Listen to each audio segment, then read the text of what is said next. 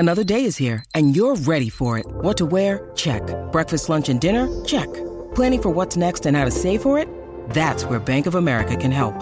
For your financial to-dos, Bank of America has experts ready to help get you closer to your goals.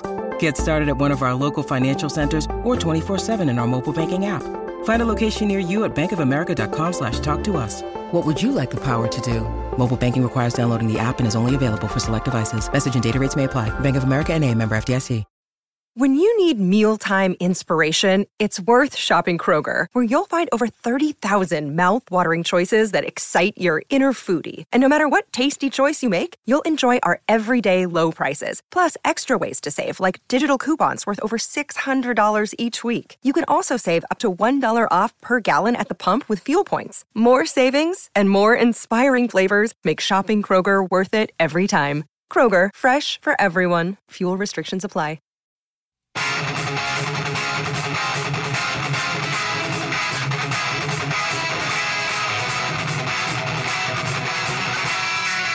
You're listening to the Cobras and Fire podcast, part of the Decibel Geek Podcast Network, featuring special guests from Ozzy, from Badlands, and Red Dragon Cartel, guitarist Jake E. Lee. Heavy thoughts I have that cloud my mind. Erases all that I can see. Don't despair, I have my faith in you. To right this wrong you've done to me. Bodies bending now, world is turning insane. What they do to my world. I got hell if you want it. I got hell if you need it. Stand up, believe. Won't be deceived. I got hell if you want it. I got hell if you need it. Stand up, believe. Won't be deceived.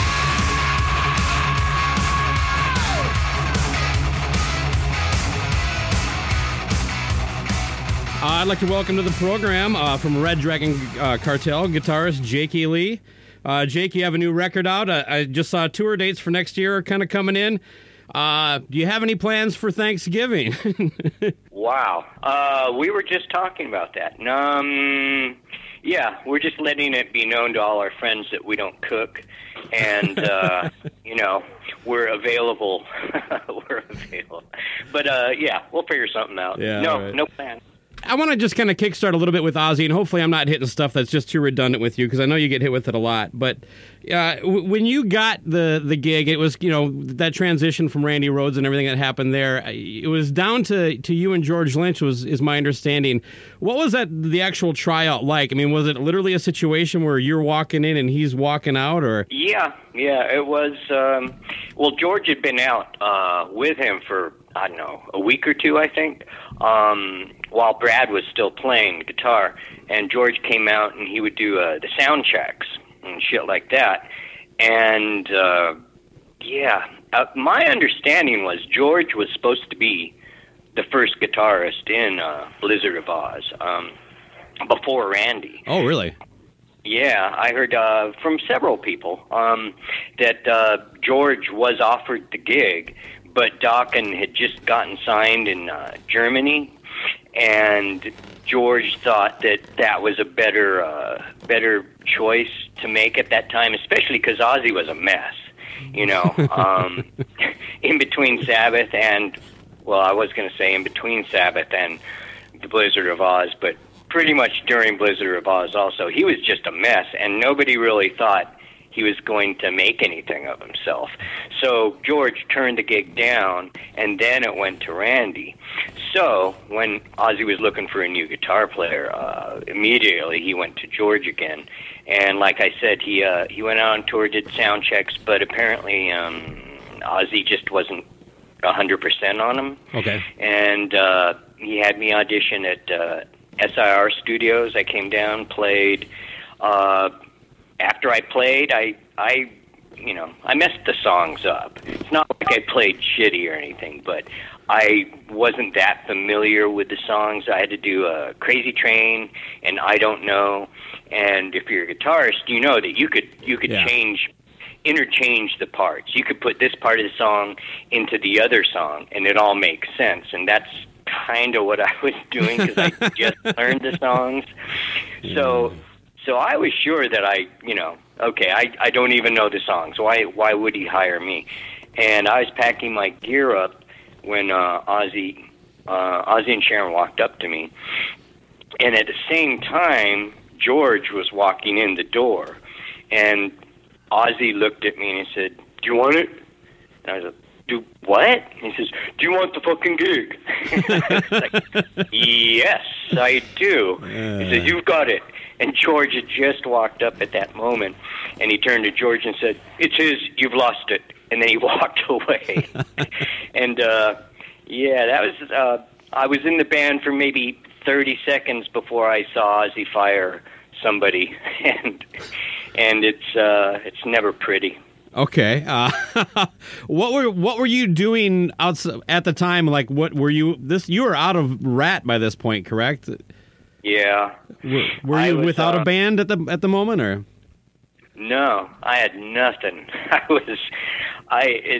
It's ironic because I'd been out of Rat and I had joined Rough Cut, and then I quit Rough Cut, and I was even with Dio for about 6 weeks or so, and then I got fired from that, and at that point I was pretty discouraged. I was I couldn't find a band I wanted to play with. I didn't know any musicians I wanted to play with, and I was 25. And in the back of my mind, I always thought that if you can't get something going by the time you're 25, then you're probably never going to get anything going.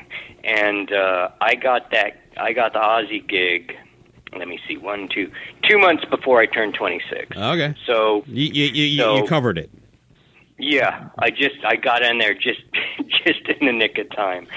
But no, I had absolutely nothing going, and I wasn't sure what I was going to do after that. And then that dropped in my lap. I got to know, why did you get fired from Dio?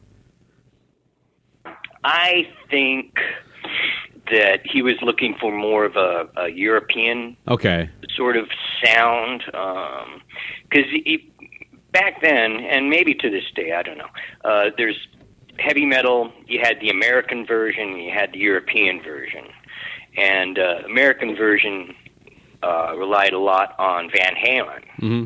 That was kind of the American metal sound, and I am more of that school of Eddie Van Halen. Southern California, there was a bunch of us, and I was more of that, maybe a little busier on my rhythm stuff than Dio would have liked, and I think that was the main reason. Fair enough. You touched on something, and I definitely wanted to mention you. It's not a question. I remember I told you might get an ego boost a couple times here. I think you're a phenomenal guitar player. You were one of the big influences on me. During the '80s. As a 15-year-old in my bedroom, playing guitar. But I really think your rhythms are really creative and inventive, and it's like they're very challenging to play, for one, but they also sound really good. They have a musical quality to them. They're not just like an exercise of stretching. They're very, fundamental for writing a song. So if I'm saying that well at all, I don't think too many people of that era really were of your level on that. Maybe Eddie Van Halen. Yeah, Eddie was. No, I appreciate that. I appreciate the fact that you recognize that, because I spend a lot of time on my rhythm parts. I'll there's a basic chord progression, and then I find out where on the fretboard, what inversion of the chord seems to fit the song the best, and then I put stuff on top of that chord a lot of times to make it an interesting chord, and then to get from one chord to the next, I like to have maybe an underlying melody within the chord structures. So I'm getting too detailed. Not but at all. I spend a lot more time on my rhythms than I do on my solos. And I always thought that was the best part of my playing. And I do think that there wasn't a lot of other guys doing that, particularly in the 80s. It was all about the guitar hero. And you didn't become a guitar hero for your rhythm playing. It was all about the solos. And, I do take a certain amount of pride in that. My rhythm work, I think, is, at least thought out. I knew early on that I was never going to be able to play most of the solos you ever did, but if I tried really hard, I may be able to pull off Rock and Roll Rebel.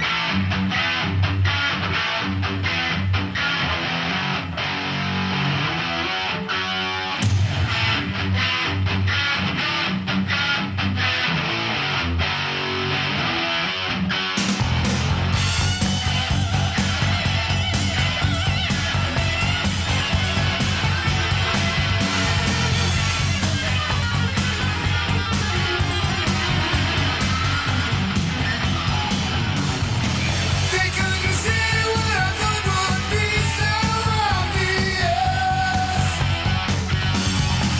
They hide behind the lies they make for all of us.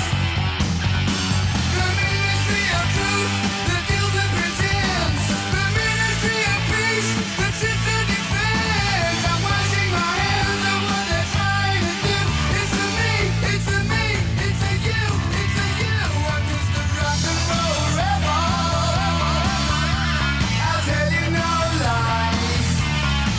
They say I worship the devil. They must be stupid or blind. I'm just a rock and roll rebel.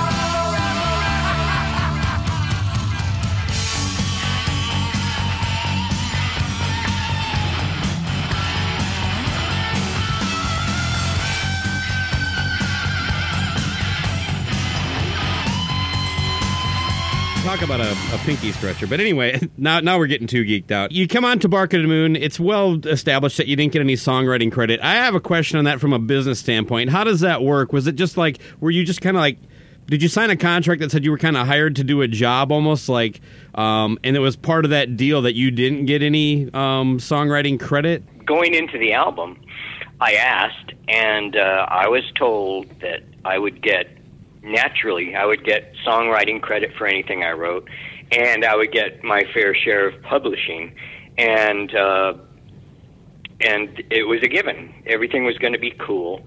Bob Daisley was back in the band for Bark at the Moon, and I thought, because he had a lot of problems with them after the first two records, Yeah. I thought it was a good sign that he was back in for Bark at the Moon, that, there wasn't going to be that whole mess again. So I took them at their word that I would get a fair contract. And during the recording, I occasionally bring it up, and I say, is that contract ready? And they say, no, but it's almost there. Don't worry about it. Everything's cool. Once I finished the final guitar track on the record, then magically the contract appears, and it said, I wrote nothing. Signing this contract means you can never say that you had anything to do with the writing, blah, blah, blah, blah, blah. And I was, I said, I don't like that. I'm not signing this. This is not what you promised. And Sharon told me that, they'll fly me back home, and they'll get another guitar player to replace my tracks now that they're all finished, and I can stand in line and sue them, which didn't seem like a good option. Sure. I wasn't smart in that I didn't get the contract first, but not signing that contract then meant that I was going to be the asshole that is in Ozzy Osbourne for a minute and then sues him. There's no way I would have looked good coming out of that, especially back then, because you didn't have the internet. You couldn't put information out there like your side of the story unless a magazine was interested in printing it. And they'd probably be more interested in Ozzy than you at that moment, right? Oh, yeah. I wouldn't have gotten my side in. And if I did, I would have looked like an asshole. So I had to sign the contract. I didn't like it, and I didn't really even adhere to it as far as... I think the first interview I did after that, they said, so Ozzy wrote all the songs. I said, no, he didn't. So I broke the contract right off the bat. Yeah, it was... I made sure for Ultimate Sin that I didn't do a thing before I had a contract. That's where I was going next. And you wrote most of that music while he was in the Betty Ford clinic, is that right? Yeah. I had nothing else to do. So I bought one of those high-tech, fancy 4-track cassette recorders. Ooh, was it a Tascam? It was. Yeah, and that was, that was the height of technology at the time. I remember my first Tascam.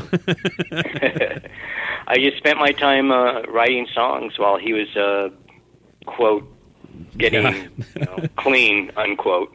So, yeah. Yeah, I wrote most of the music for both albums. You're a young man at this time. What's Ozzy like wasted, and how did you like? Was it fun because you would like want to party too, or was it like, dear God, is he knocking on my hotel room door at 3 a.m. again? Or yeah, it was. It was fun to party when Motley Crue was opening. Okay, because they were my buds. I knew them from L.A., and so that was a lot of fun. It was never fun to party with Ozzy, because Ozzy, when he's sober, is a sweet, funny guy. He's like one of the funniest guys I've ever met. He's just fun to be around when he's sober, and he is for a little bit, just a tiny bit of a window there where he starts drinking and he's still fun. And then a switch goes off, and he is not fun. He's not fun. He turns mean and just ugly. And if anything, seeing that made me cut back on the amount of partying I did. Okay. And it was never fun to party with Ozzy. And there was times where he would knock on my door. It'd be like 3 or 4 in the morning.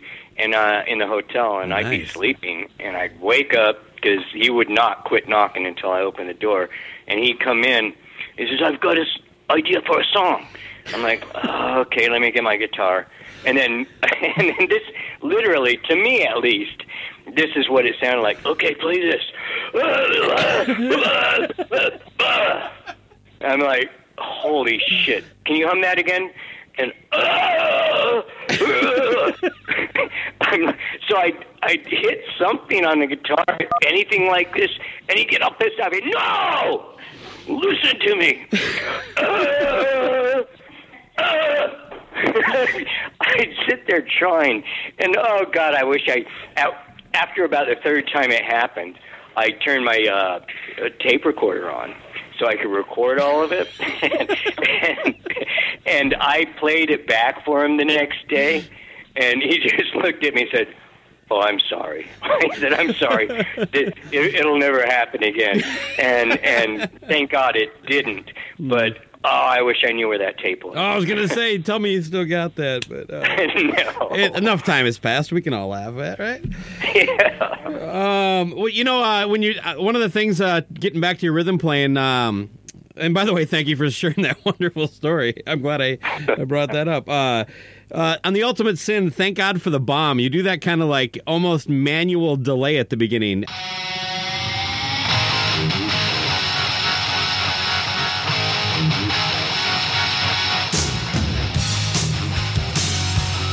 You kind of do like a almost a hammer-on slide. It's not an effect pedal, is it? No. Well, I would in the beginning. Man, it's been a long time since I've listened. Bam, bam, bam, bam. That help? Is that better than Ozzy? Yeah. I can't really recall, but I did do a slide fake echo kind of a Yeah. thing. I think eventually people started calling it the fakie. Ooh. Or at least in Japan they called it the fakie. Oh, the fakie. Or the Jake Fake. It's I don't even remember how I came up with that. But I love trying to do stuff that manually that would normally be done another way. You know, the whole detuning, tuning peg thing, which I just read last night that Roy Clark died, which made me very sad. He was an awesome guitar player. Oh, incredible. And he was the guy that inspired me to do the whole tuning peg detuning thing, because I saw him. I used to watch him on Hee Haw because his playing was incredible. And I remember at the end of one song, he hit the note, and then he reached over to the tuning peg and went bow, like that. And that just blew my mind. I was like maybe 13 at the time, and that inspired all the ridiculousness I used to do with that. But it came from him. It came from Roy Clark, and I don't remember what the question was anymore. But it was about So I didn't need I didn't need a whammy bar to make those kinds of sounds, and same with oh, that's right. Yeah, you were really big about finding different ways to bend.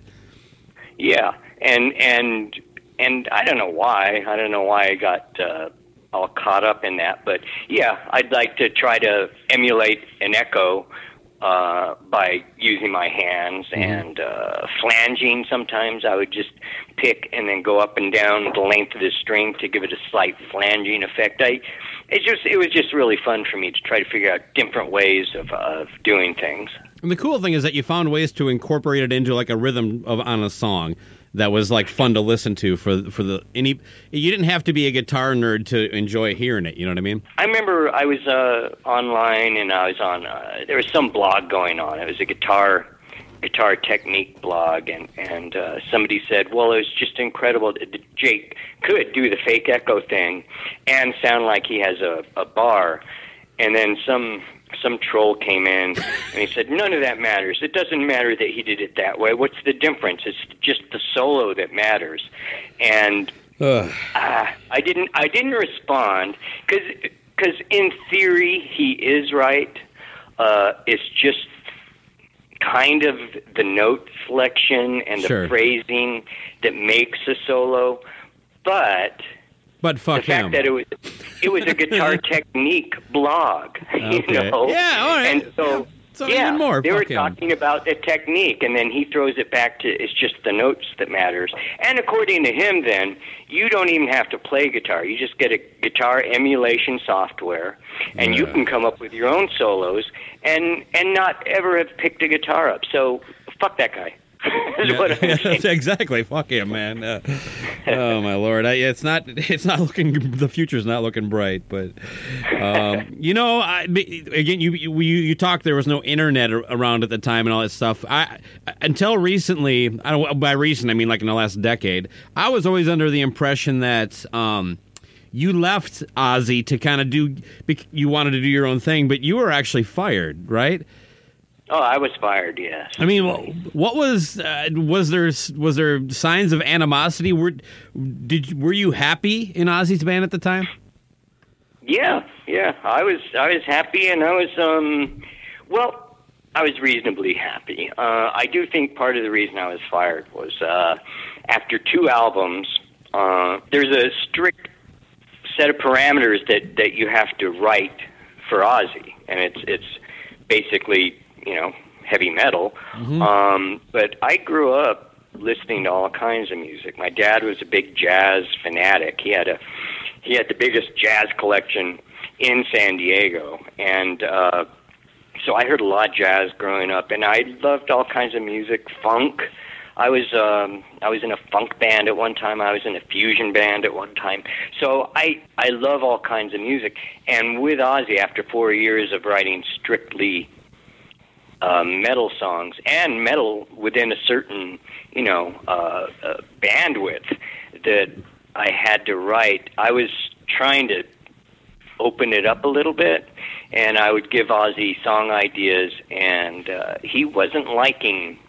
You know, there were some that he liked, but there were some he definitely didn't like. Okay. He would tell me, you know, it's we're not Frank Zappa. This is Ozzy Osbourne. Write a fucking Ozzy Osbourne song. So that there was probably that had something to do with it.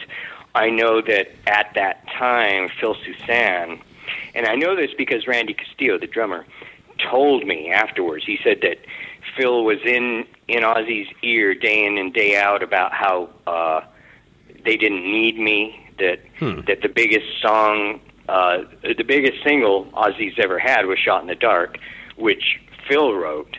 And he said, we don't need Jake. I can be the main songwriter.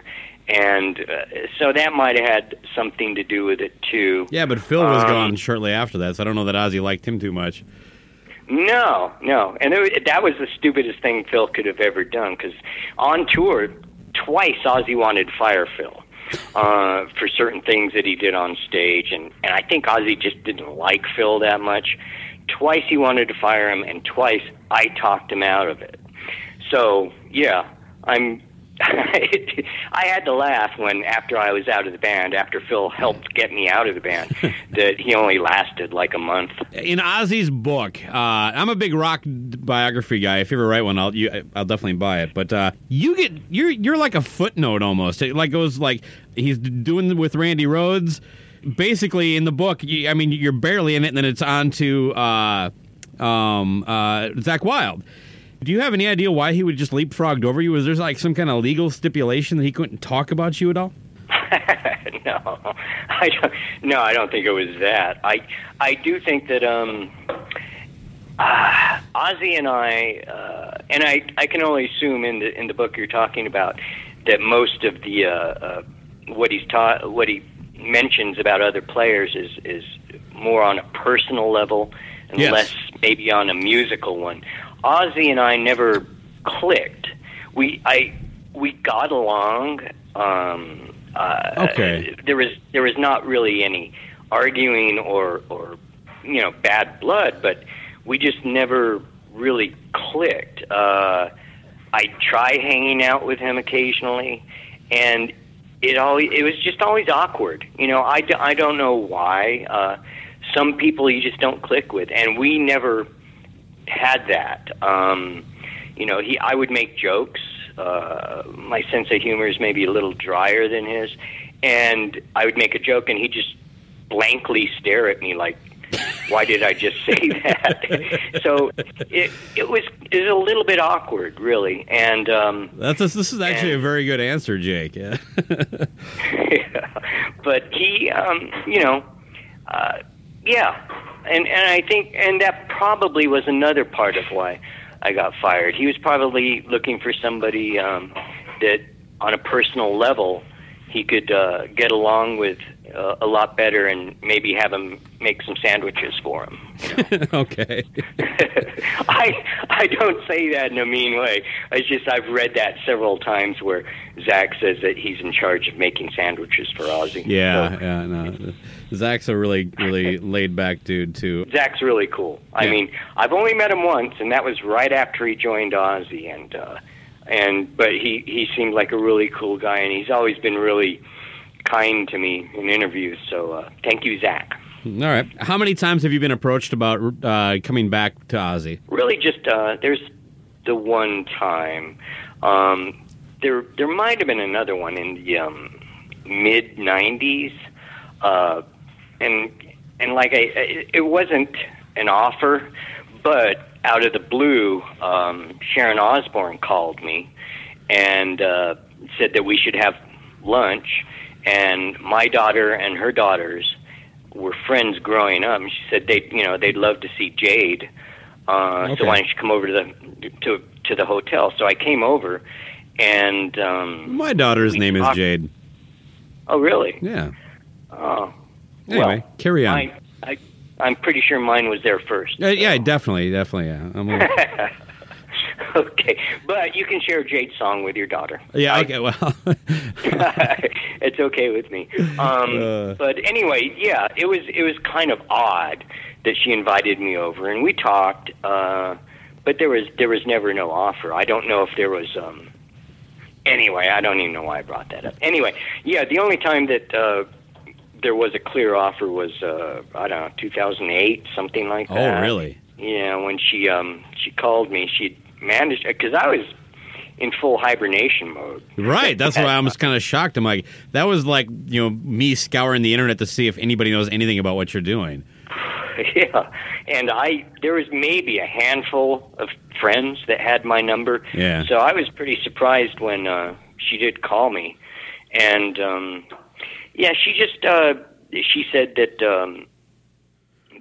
Zach was drinking a lot, and that she didn't really want that around Ozzy, and would I be interested in doing some festivals with them, and with the possibility of doing the next record with them, and I said, yeah, why not? I'm not doing anything. Yeah.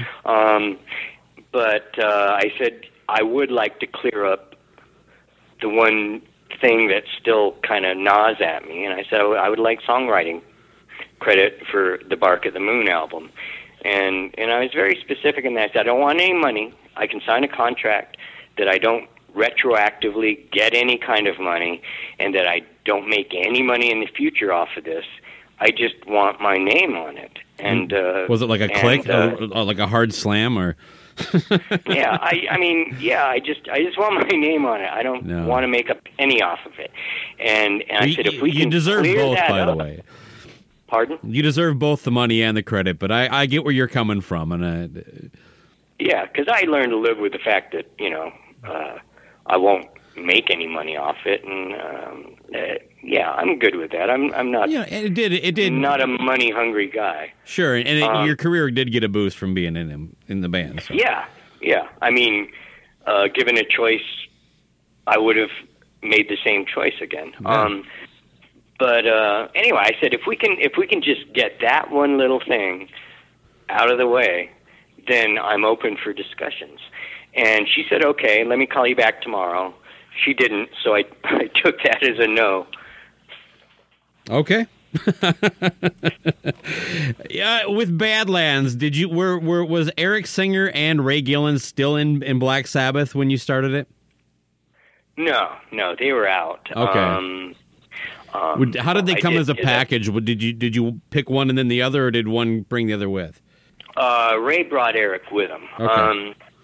Because initially Ray got a hold of me and said he wanted to get something going. I'd never heard him before that, so I said, yeah, we'll get together. We need to get a band, and so he knew Eric, and we got together at a rehearsal place. It's me, Eric, Ray, and is it Greg Chasen still? Or no. Greg came in later. Okay. It was.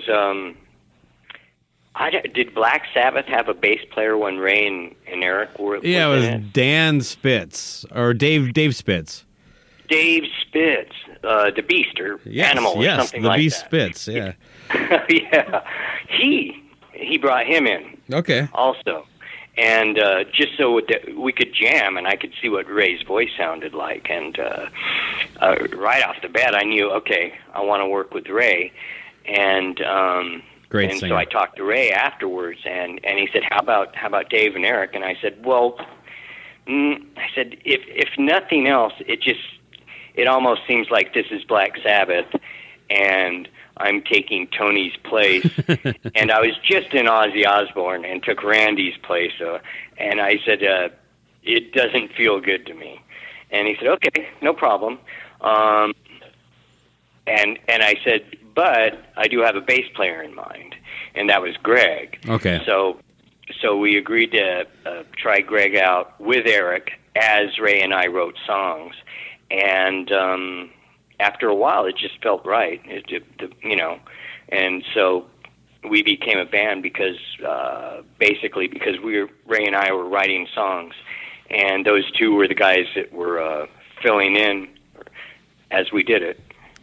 Now, the first Badlands album is very much a departure from what you were doing with Ozzy. It still has your signature kind of, I don't know, your rhythm style we've talked about, and of course just your overall guitar playing.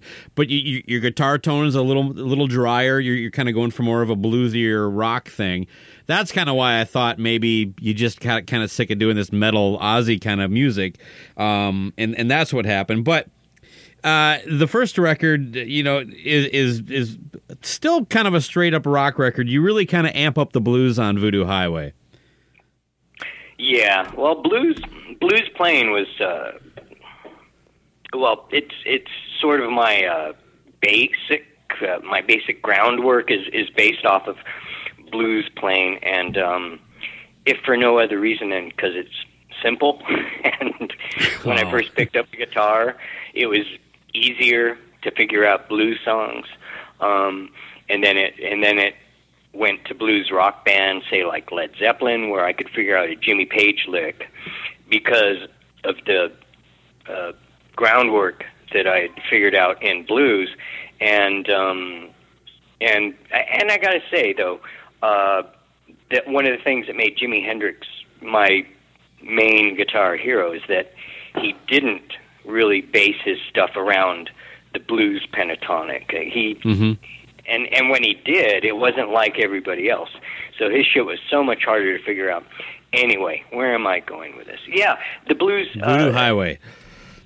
Everything goes back to the blues in my mind. I mean, you can expound on it. You can turn it into jazz. You can turn it into metal. But for me, blues is the foundation for what I like to do. What happened to Eric Singer between the records? Why didn't he come with? Did I touch a nerve? No. I'm Okay. just sure in the old days, back when it first happened, I might have had a more politically correct. I don't know. Eric wanted to have an equal share of the songwriting. Okay. Is what it boils down to. And you're like, shut up, drummer. No, but I mean, it just and apparently Ray and Eric, when they were in Black Sabbath, had talked about forming a band together and how everything was going to be equally split. Oh, okay. So Eric felt like he had an agreement with Ray that the band they get into was going to be equally split. However, I wasn't a part of that agreement. Of course. And I don't, if you write part of the song, then you get an equal share. For example, Greg wrote parts of songs on Voodoo Highway, and it might have been, proportionately, it might have been 5 or 10% of the song. Mm-hmm. But in my mind, if you contributed at all, then you get an equal share. But drum parts don't make songs. I mean, That's just the way it is. Well, it's actually the fundamental core of publishing and songwriting credit. Yeah, it's chord progressions, it's melody, it's riffs, because riffs would count as melody. Yep. It's melody and it's lyrics. That's the song. Because then you can take that and you could do a reggae version of it. You could do a polka version of it. That's the song. The drum part is not part of the actual songwriting. Anyway, yeah, I'm going on too long about this. Anyway, Eric felt like he deserved an equal part of the songwriting, and Eric and Ray were roommates for the tour. And Ray, every day, Ray would come back to me and say, Eric won't stop. Eric just keeps hammering me about it. And at the end of the first tour, it was Ray's idea to get rid of Eric. Okay. He said, I just can't take it anymore. Eric wouldn't bring it up to me, but he apparently hammered Ray about it. And Ray said, I just can't take it anymore. We need to fire Eric. and it was me that had to do it, and I felt really bad because Eric's a great drummer, and I'm just really glad that he finally became a part of KISS and got his equal part of songwriting. That was sarcasm right there. Right, yeah. Oh my Lord! I can't believe I missed that. I was looking towards moving to the next thing. Nice dig. Yeah, he's Peter Criss now. I assume you bought your KISS farewell tickets, right? That and the Ozzy farewell, because I'm sure neither one of them are going to do another tour to make money. I'm positive. Oh, anyway, when did you know that Ray? When did you find out that Ray was sick? During actually at the end of the recording of, it might have been in the middle of it, while we were doing Voodoo Highway. Okay. And that thing was just so ugly. It's the management we had for the first record. We weren't happy with, and it was he was also the liaison between us and the record company, Atlantic Records. So we all agreed that we wanted to fire management. That's when they came back to me and said, when Ray got sick, because he got pneumonia during the first tour, and we actually had to cut the tour short. He said when Ray had pneumonia, he had tests run, and he has AIDS. And I said, "Oh, I didn't I didn't know that."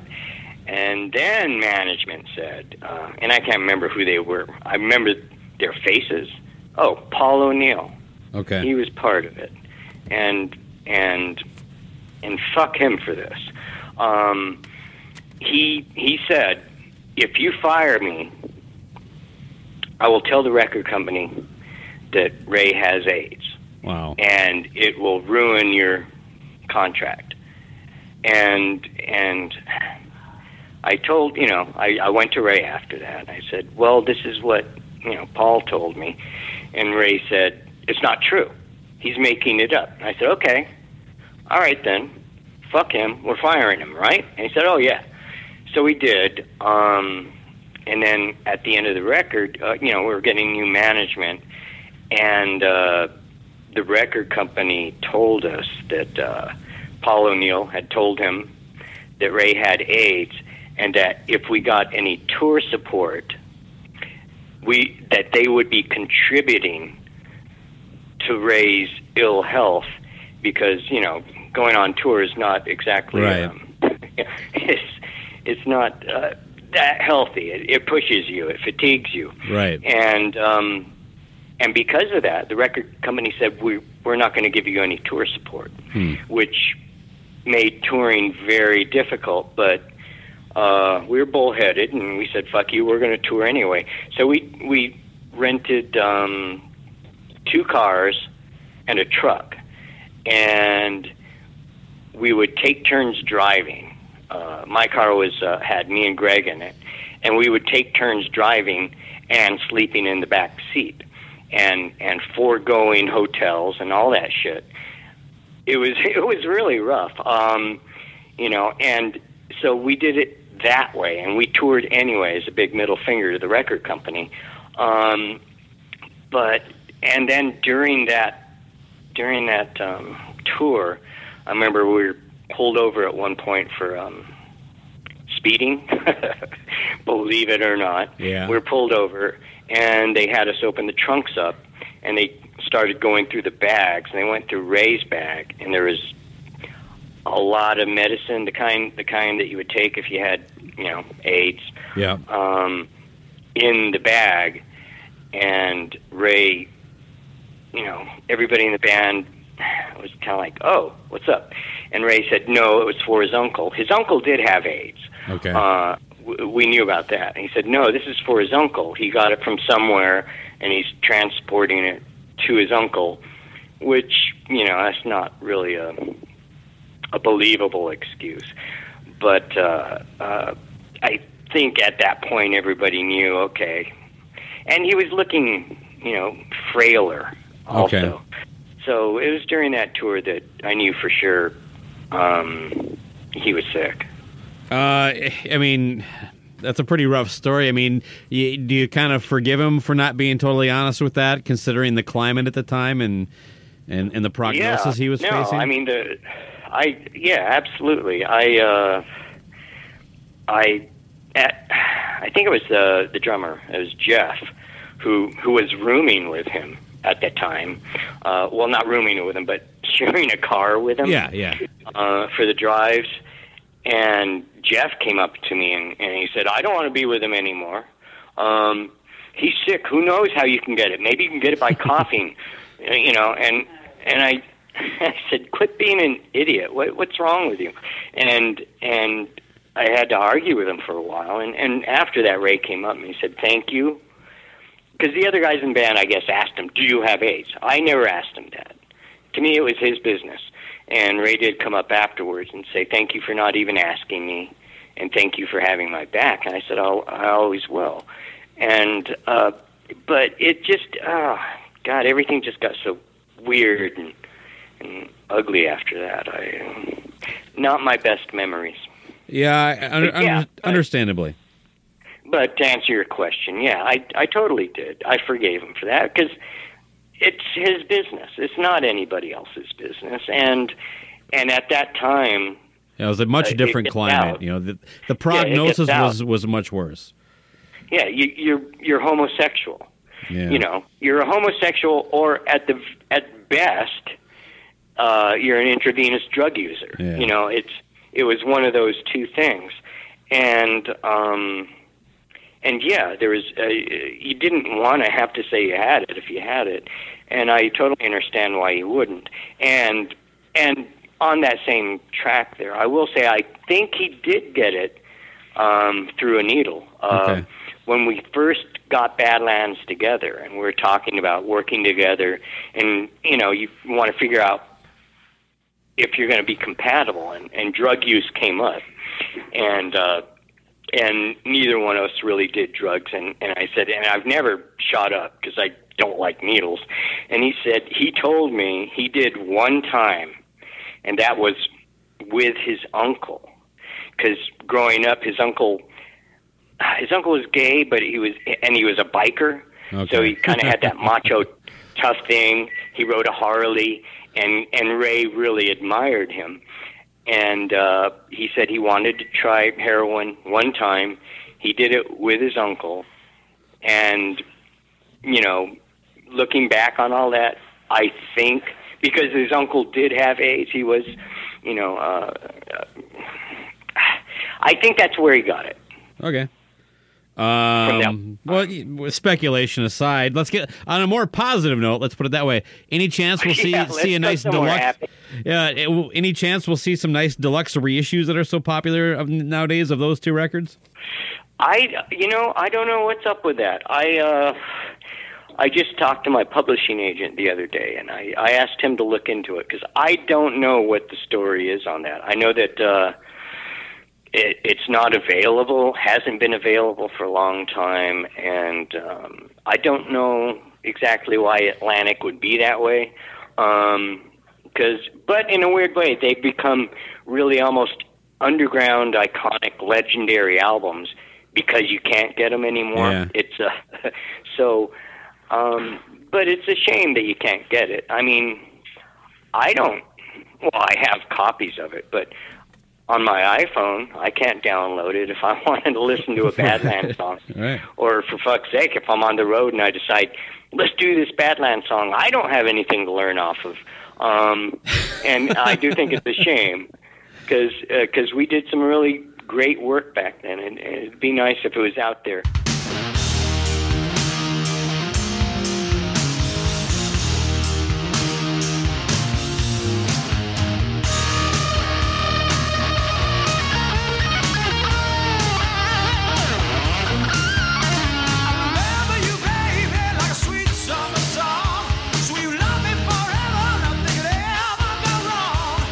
Times run by, just a memory sky.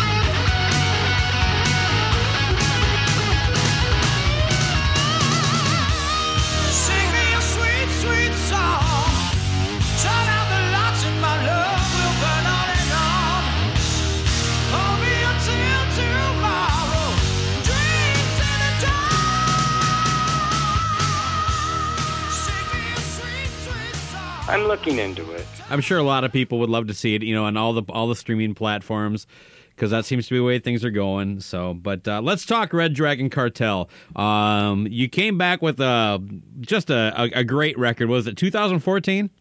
The first one came out. Is that right? Yep. 2000. Was there a falling out with you and Mark that I recall? I know you had some problems with Darren briefly. I can't remember if it was like he was stuck in Canada or something. You had a lot of singers kind of fill in for a bit, but Mark seemed to be very instrumental in. And that's right, Mark Mancuso, is that the name? Okay. Yeah. Yeah, I was wondering who the hell Mark was. Do I have his name wrong? I mean, You do. Okay, well, anyway, the bass player on your first record. Let's just call him that guy. Okay, that guy. I know he was instrumental in putting the thing together. I remember watching some of the videos when you because again, I'm a bit of a super fan. I absorb everything Jakey Lee. I was checking all these videos out and like these little things you're talking about the album that was going to be coming out.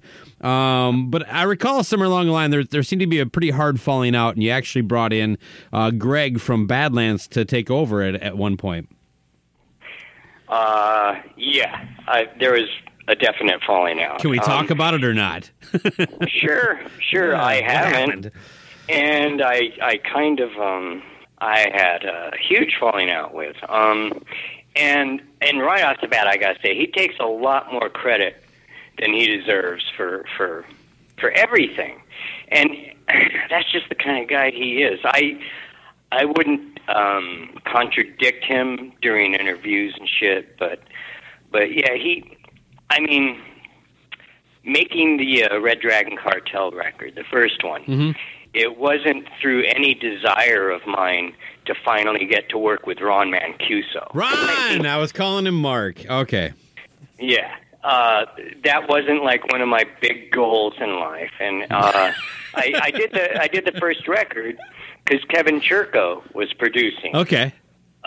Kevin's the one who convinced me to go ahead and try to make a record. Yeah. It wasn't the other guy. But he took credit for that. He even took credit for writing part of Rock and Roll Rebel. I remember that. And in public, I never contradicted him. But I had never met the motherfucker until I was in Badlands. I was going to say, you're talking about him. the Ozzy song, right? Yeah. Jesus Christ. All right.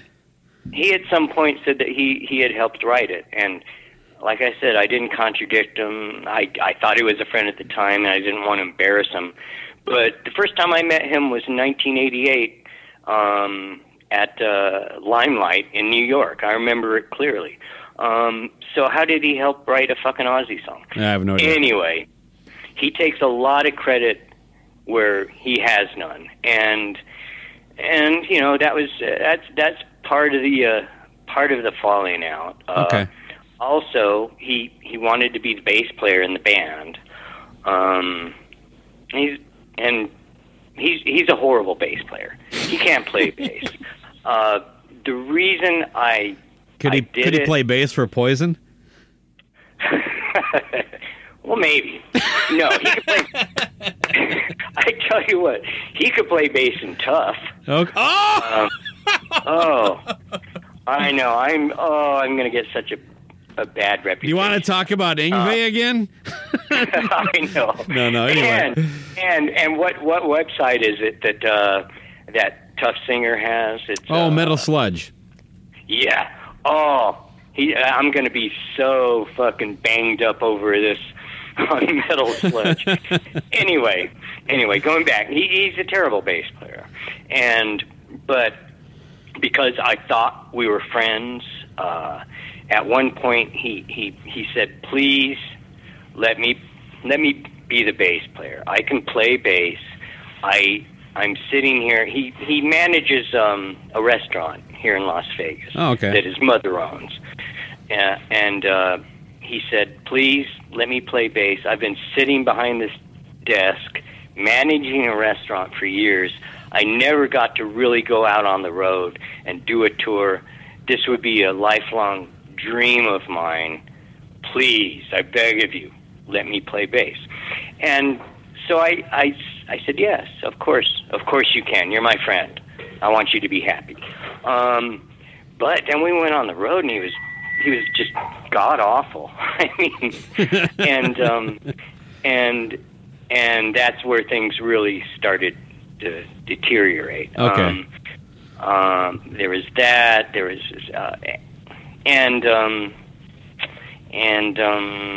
he was also tour managing because he said he could. He'd never done it before, and there again, it was just a mess. It was a mess, and let me see if I should actually say this. Yes. Oh, fuck it. I just say it like it is. We finished the European tour, and for the European tour, we had a real tour manager. His name's John Brown. At the end of the tour, we're going home. Ron decides he wants to spend a couple extra days in Amsterdam, because that's a fun city to spend a couple extra days. John Brown told me he gave him a certain amount of cash, a decent amount of money, to take back. When Ron came back, he said he didn't have any money. Ooh. Then when I pressed him about it, he said he got a little bit of money, but nothing like what John Brown says he gave him. And he put it in his bank account, so it was safe. We had a business relationship, right? Mm-hmm. We had a band bank account. Ron did not put the money in the band bank account. He says he put it in his own, so he knew it would be safe. Safe from me? It made no sense. And real quick, so people understand, when a band goes on tour, typically you basically run on a budget the entire tour, and everything that's left over from the money that's left over, aside from like the per diems and the cost of just getting from venue to venue, is just then at the end of the tour, right? Yes. Okay. Yes, that's where your profit That's the is. money. Yeah. Okay. Yes. Yeah. So I saw no profit from the European tour, and I was not grateful that Ron decided to put the money in his account to keep it safe. It was just wrong. It was wrong on every level, and it was a huge betrayal, I think. Sure. And I have nothing good to say about that guy. And this is the last time I'll talk about him, because I don't want to waste my breath on him anymore. We can call him Mark going forward. Mark, I'd want nothing to do with him. He's an extremely dishonest person, and I felt very betrayed by him. And I will say, and like I said, I'm not going to talk about him. You have the exclusive here. Right. I will, although Eddie Trunk might be able to pull it out. I mean, I don't know. I could really we'll use the see. scoop. You got the scoop. You know what? You've got the scoop. I guarantee you. I will not, because I don't want to talk about him again. All but I right. needed to get it off my chest. Yeah, And so that's you valid. have it. And the last thing I will say about him is that two of the songs on the new, which we haven't talked about yet, new Red Dragon Cartel. We're almost there, Jake. Okay. On Patina, two of the songs lyrically were inspired by him. And the first one is Crooked Man, and the second one was Punch Clown, because that might be what happens if I ever see him again. Oh, boy. Shots fired. Real quick, I had a thing on the side that I wanted to ask you about, and then we'll go into Patina. Did you get approached by Rat at all recently to join them after they got rid of basically everybody? Nope. Okay. Nope. The only time I heard about it was when Blotzer said it in an interview. Oh, I was just curious because, you have a history there, and I'm like, well, if you're going to get rid of DeMartini, who are you going to bring in? I'm like, well, it might spike my interest if you had Jake, but anyway, that was the only reason I asked. On to Patina. It came out November 9th on Frontier Records. It's pretty much available everywhere. I am waiting for my precious orange vinyl to arrive later this month. Me too. This album has really been a grower for me. you kind of seem to have veered back towards what you were doing in Badlands, at least compared to the first Red Dragon records. I'm really digging Speedbag. I like The Luxury of Breathing, Chasing Ghosts, Ink and Water. Those would be the initial standout tracks to me. What do you want to tell me about this record? It sounds a lot more cohesive than the last one. Did you guys actually record this like a band? Go into a studio for a few days, a week, or whatever? Yeah, no.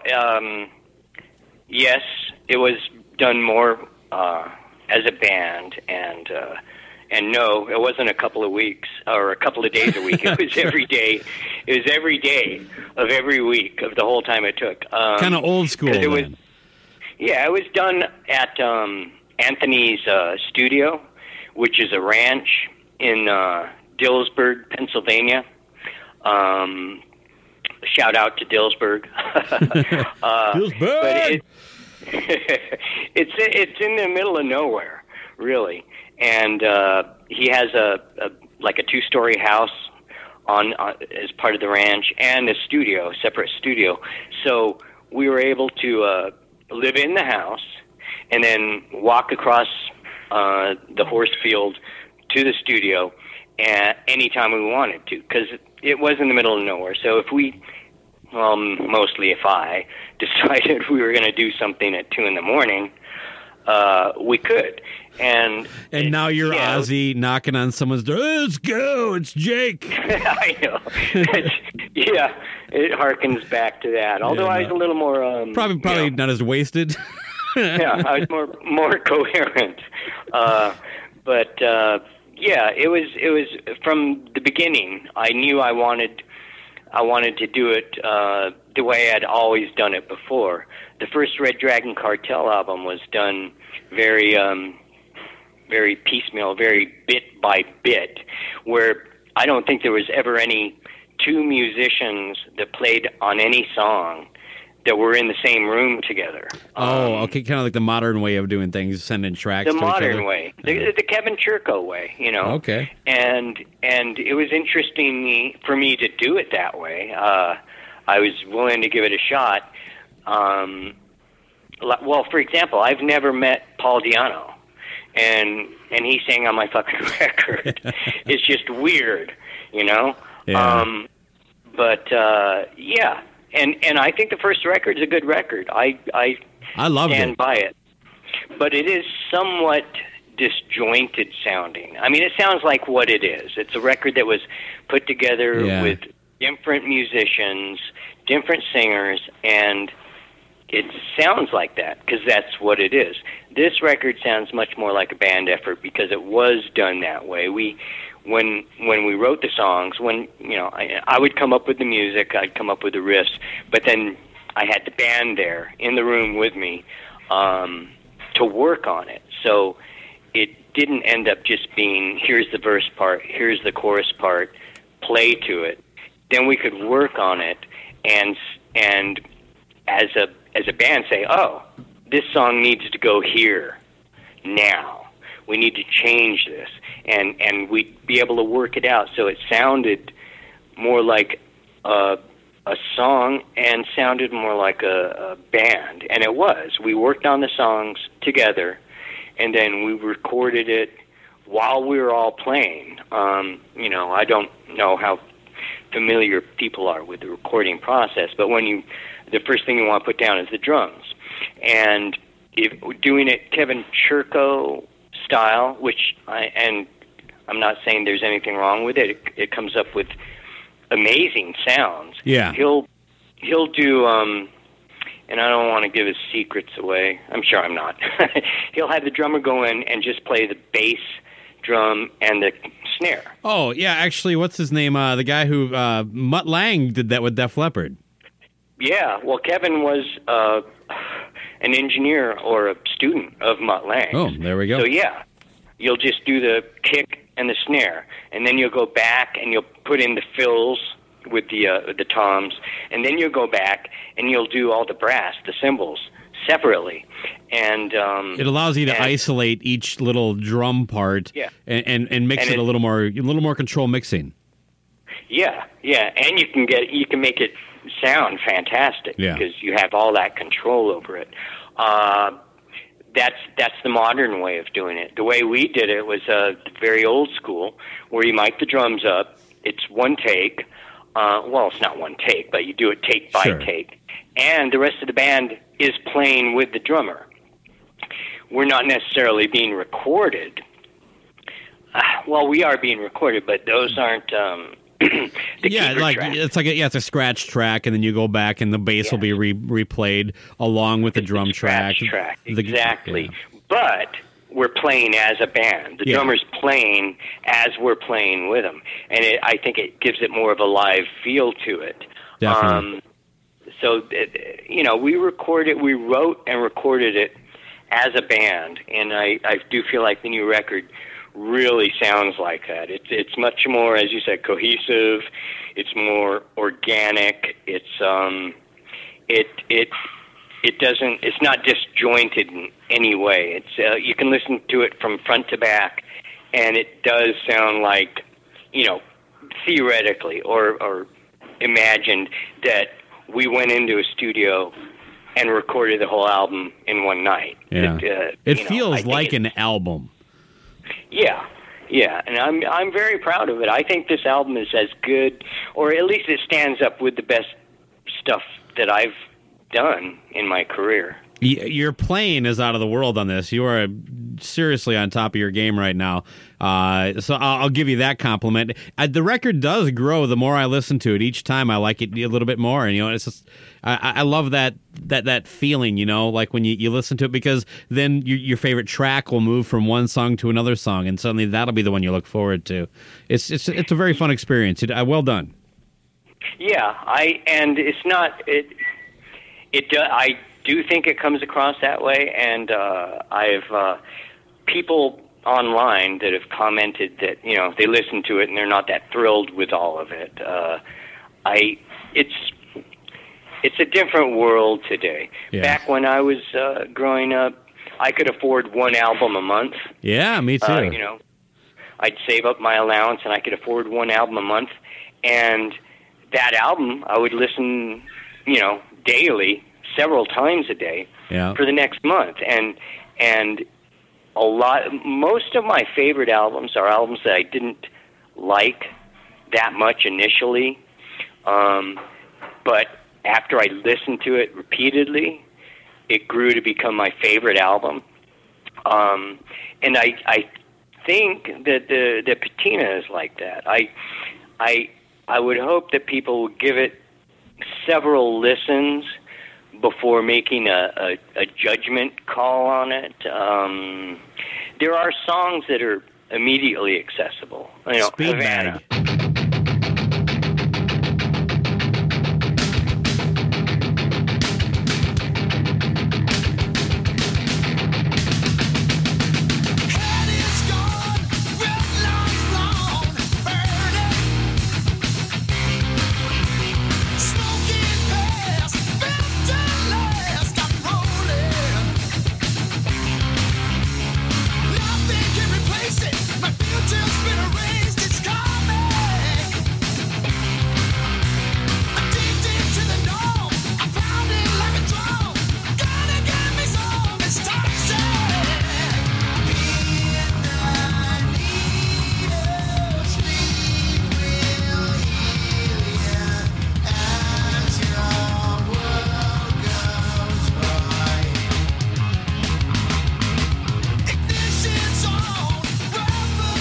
Bag, Havana, I think Bitter. Yeah. Those you can listen to, and that is the song. That you're getting exactly what you think you're getting initially. It's like a McDonald's hamburger. Sometimes you just really want a McDonald's hamburger and a Coke and fries. Nothing can beat that sometimes. Sure. But I don't want a whole album like that. And I do feel like some of these songs, if given the chance, will prove to be the favorites of people who do give it that chance to listen to it. And I didn't mean for it to be that way in the beginning, but I think that's what it ended up being. and I'm glad about that. Because, like I said, some of my favorite albums didn't strike me as being all that great in the beginning, but and I don't know if we'll even get that chance, really, though, because it's a brand new world. It's so today is so instant gratification, you know. Like, I want to hear something. Yeah, I like that. Okay, cool. And if you don't like it, it's easily dispensable. I mean, you know, if you don't like something, then you can go on to the next thing. Yeah, it does suck. Especially today, you know. And I think a lot of great music might be getting lost because of that. And I don't know. Absolutely, it is. I mean, the fact that we're not investing in art the way we used to from any level. The fact you talk about that kind of piecemeal recording, well, you're going to miss out. There's no way you can do the best you can as a group if you never really vibe off each other in the same room. You can do a good record and a good song, but you can never really get that like organic moment where it's like, hey, wait a second, try fucking changing that. You know, it's like, no, here it is. You have to do it the way it is, and then email it back to me. And so I'm sorry. I kind of went on a tangent there. You're absolutely 100% correct. No, and I agree. And you don't get any mistakes if you record that way, the modern way. Let alone, you know, mistakes are some of the best things, in my mind, that happen in music. You know, something you weren't expecting, something you didn't mean to do, and that it ends up being the coolest part of the song or the coolest part of the performance. You're missing all of that, and yeah, I was going to go somewhere with that. Havana. It's weird because the second solo in Havana, people are they like that one. They said, "Oh, the second solo is great."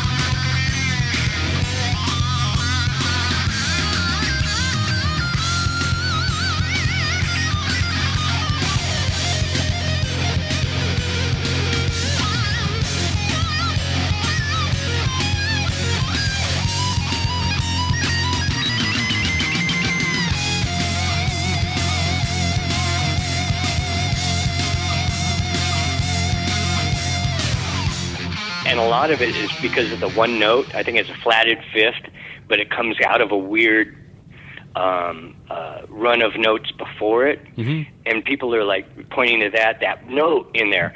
That was a mistake. That was me in the studio. And I always record the solos in the room with my amps and shit, so you can get going back to the not being so controlled when you. I love the weird feedback. I love how I'll hit a note, and because of where I'm standing against the amp, it'll feed back in a way I wasn't predicting. I love those little magical moments. But that one note in the second solo of Havana is not the note I was shooting for. It was a mistake, and because I grew up in a very jazz environment, it's not a mistake if you do it twice. So I did that twice in the solo, and I remember after I recorded, I came back into the control room where Tyler, Anthony's son, he did the engineering, and I came back in there, and I said, "Was that weird?" And he says, "It was wonderfully weird." Nice. So, yeah, the mistakes, the things the magic that happens that you're not planning on, that's so much a part of the art of music, and it's getting a little lost. And auto-tune is one of the big culprits as far as for sure. You know, we didn't do any of that on Patina. There's no auto-tuning. There's no what's it, Beat Detective. There's nothing that's fixed. Either you play it right, or you go back and do it again, or you change a part. You know, it's all very honest on patina, and auto-tune in particular. I hate it. I don't see where any good has come from that. In fact, on the first Red Dragon Cartel record, I was listening back. I was there when Sass sang "Redeem Me." Yep. And I was just thrilled. I was like, "Fuck, she nailed it. This is awesome." I came back the next day, and the man who shall remain nameless Steve was playing the song, and I'm listening to it, and I said, "What the fuck happened to the vocal?" I said, "What do you mean?" I said, "It's not. It doesn't sound right." And he said, "Well, I'm just fixing it with auto-tune." And I said, "Well, you're fucking ruining it." And I didn't know he was auto-tuning it. All I knew is all of a sudden what was an inspired and soulful performance became bland and it's. I know exactly what you're saying. I'm a big fan of using that term when I like something that it sounds inspired. Yeah, and you know, there's nothing wrong with being flat if that's a part of your performance. If it's a flat note, if you're shooting for a note and you hit it a little flat and then you slowly bring it up to the right pitch, that my friend is soul. That's blues. Ooh.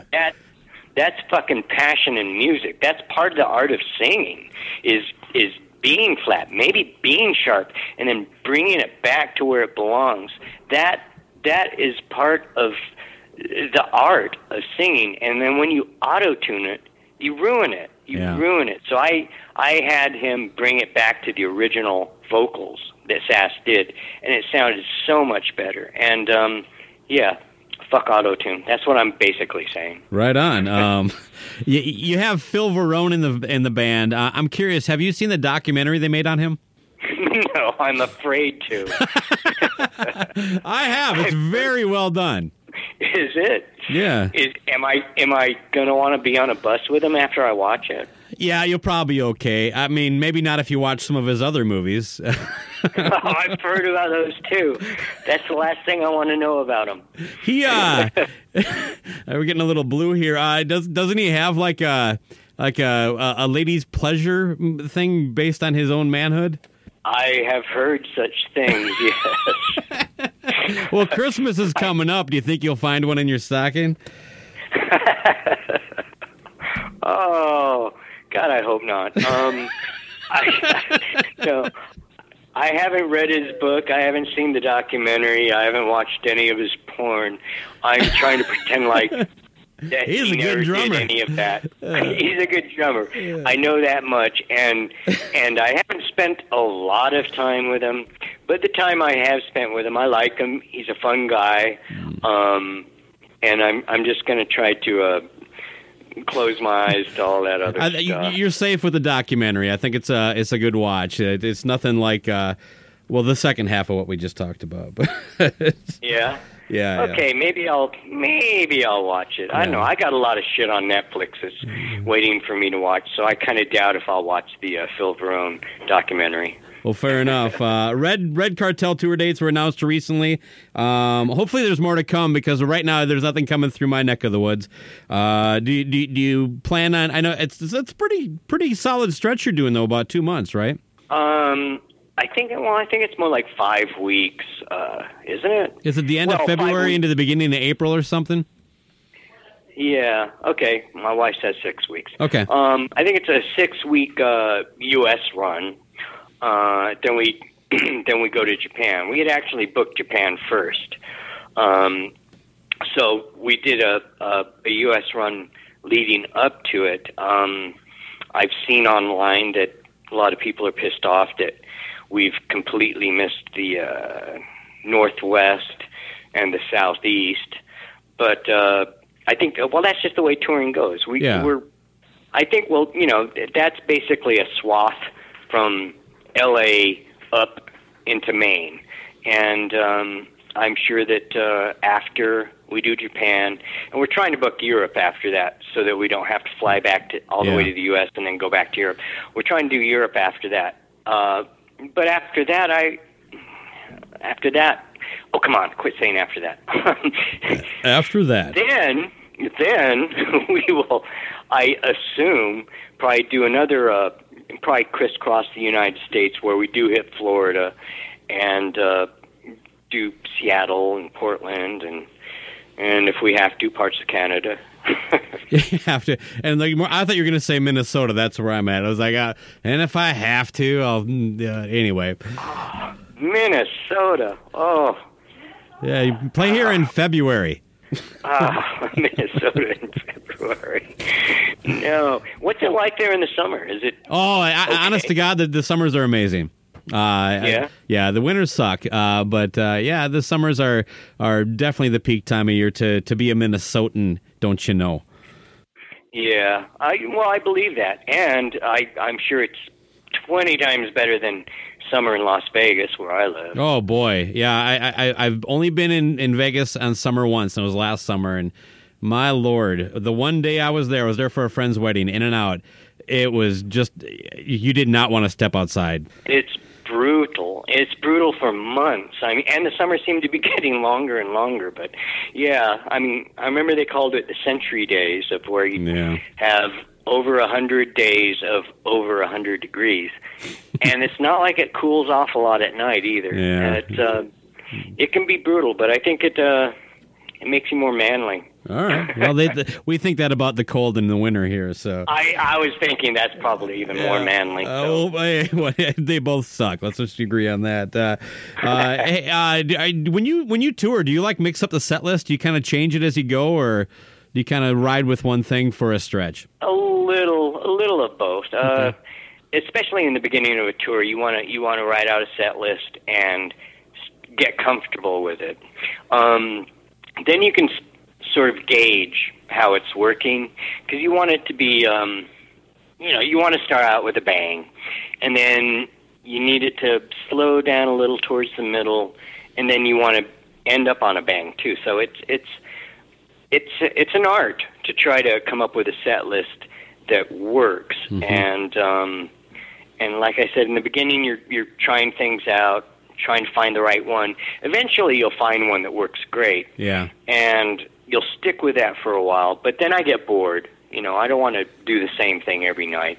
My plan on this coming tour is we'll throw in some Badlands. I'm asking the band to learn at least half a dozen Badlands songs, and then we can sprinkle in different ones on the night. Is there any chance Silver Horses is one of them? Huh. I hadn't thought of that. Okay, well that'd be a no. I would that. Well, I as a the more diehard fans, we dig deep into the catalog. But my Lord, I would probably be erect for a week if I saw you play Silver Horses. I don't know if that makes me want to do it more or less. That's my job, make people uncomfortable. But no, I you know what, I'll consider that. I'll try to find an old record or tape and listen to it, since I can't iTunes it. But you want me to send you my think, CDs? But 3 Day Funk is a forerunner. Right on. Right now, and I'm trying to think of which songs Darren will sound really good on. Although so far he sounds pretty good on the Badlands tunes. He seems to have kind of grown a little bit as a singer too from the first record. Yeah, well, on the first record, because of the production, he was, and I didn't know this until after, because I'm not in the studio usually. Yeah. I was with Sass Jordan because she's special, but sure. I'm not usually in the studio when the vocals are happening, because it drives me crazy listening to somebody sing a song over and over and over and over. I'll just listen to it at the end of the day. I'll listen to the takes that were done. And it did strike me when we started touring. It struck me as his natural voice is not the voice that's on the first Red Dragon Cartel. And when I asked him about it, he told me that he was pushed to scream more for the first record. He was to make it, I don't know, maybe more modern rock sounding. Yeah. I don't know what the reasoning was. But yeah, his natural voice is not exactly what is on the first Red Dragon Cartel record. And you can tell he's pushing it on that. And I think he sounds 100 times better on the new record. What was the original? Oh, it was about Badlands. I think he does Badlands really well. Cool. Anybody who gave him a chance on the last tour, which there wasn't that many people that were doing that for him after the infamous Whiskey show. Sure, and yeah, the Metal Sludge got on your ass for that too. Yeah, like the guy couldn't have one bad show. Yeah, well, it had to be the first one. Yeah, of course. But he sang "In a Dream," which is a Pure Ray song, and he did really good on it. And yeah, I felt like a lot of people just didn't give him a second chance, and hopefully with this record they will, because he really is a fantastic singer. And anyway, back to the set list. Yeah, we're going to be doing Badlands songs. I'm hoping to like change those up and on the night that we play, just off the cuff, let's do this Badlands song. Yeah, okay. That I'm not planning on doing any more Ozzy songs live. Really? Yeah. That's a shocker. Well, you got enough material. I think people will be okay with it. But boy, I'll tell you this: "Bark at the Moon" is one of those like songs that I've heard just a shit ton of my life that I don't get sick of. Just that opening riff and the way you play that.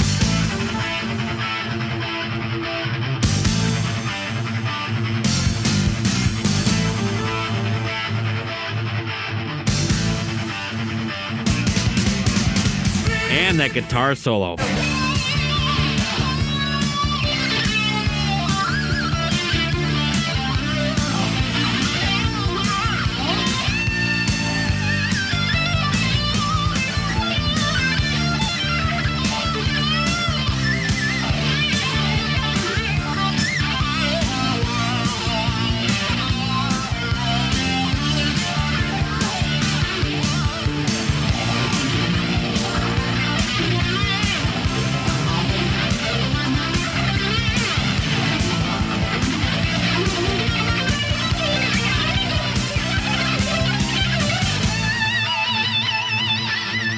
On the first tour, we had to dig deep because you were kind of reestablishing Jakey Lee being back on planet Earth almost, and just the fact that there were so many different singers, two of them being women on the first record, and the production style being able to recreate that live.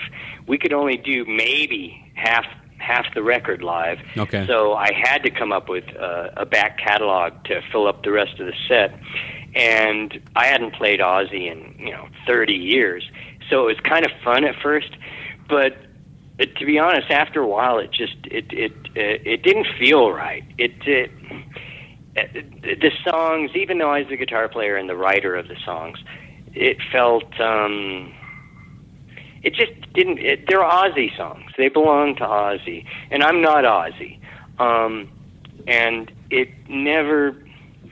After the initial, having fun playing these old songs that I hadn't played, it felt dishonest. It didn't feel right to me, and that's why I'm not going to do them anymore.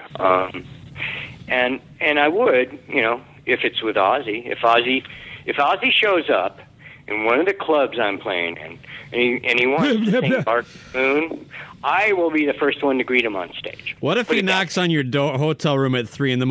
and says, "Jake, let's play some tunes"? You gonna do it then? Yes, I will. Ozzy, you have your invitation. Jake, I got to let you go at some point here. I kid you not. You were one of my idols growing up. This is a huge thrill for me. I'm glad you were so sharing and just really interesting to talk to. I really appreciate it. I know the people listening to this are going to love it. Good luck with the album. I think people are going to like it. The more they listen to it, the more they're going to get into it. That's been my experience so far, and I've only had about a week to dig into it. And definitely good luck with the tour. If you come through Minnesota, you're probably going to run into me. Well, I hope so. If, we're going to be in Minnesota. Yeah, hopefully in the summertime. Now, one of the worst questions anybody can ask a band or a musician is, are you coming to my town? Look, especially in this day of the internet, when it happens, you'll find out. The bands typically don't have a whole lot of control over that, people, so leave them alone. No, that is true. And I've been reading online, like, why do you hate this town so much? Or, it's not up to the band, and booking is a hard thing to do. You got to line up the dots. It's got to be on a night where nobody else is playing, and you have to get not to be hungry for money, but you have to make enough where you can at least break even on the road. If you're not getting offered enough money and somebody else is offering you more, you have to take the more money, because it's really, especially in this day and age. Yeah, it's hard to make money on the road enough to break even, at least, Well, fortunately, I think your target audience is glad to have people they grew up with still making music, and I do think your record will do pretty good because of that. Yeah, it'll do what it does, but I just hope people give it a chance. Give it a listen. Give it several listens so it can sink in, Thank you for coming on the program. You've been a wonderful guest. All the best with everything. Any last words? No. Right on. I can't think of anything. We talked about a lot of shit. Yeah, no, you pretty much covered it all. I'm sorry I kept you so long, but boy, I probably only tapped a little bit of what I really wanted to talk about. I've followed your entire career. But again, thank you so much. And thanks to your wife for being so pleasant to me while you were relieving yourself. Oh, no, she's a wonderful wife. Did I say that loud enough so she could hear? I think so. Yes, I did. She's laughing. Great. All right. Thank you, Baco. All right, you have a good evening. All right, good night.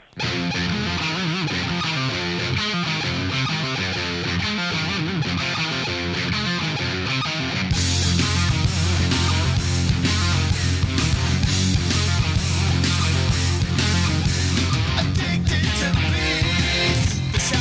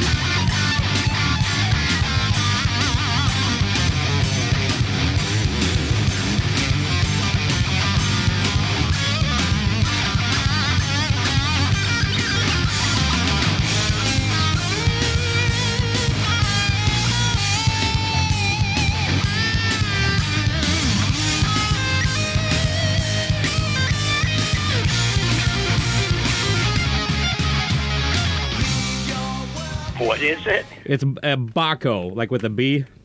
Like rhymes Baco? with... Yeah, Baco, rhymes with taco. Yeah, Baco. Okay. See? Yeah, but Is that Spanish? You sound Spanish. No, I'm about as white as you can get. I'm Scandinavian. Oh, wow. Yeah, that's pretty white.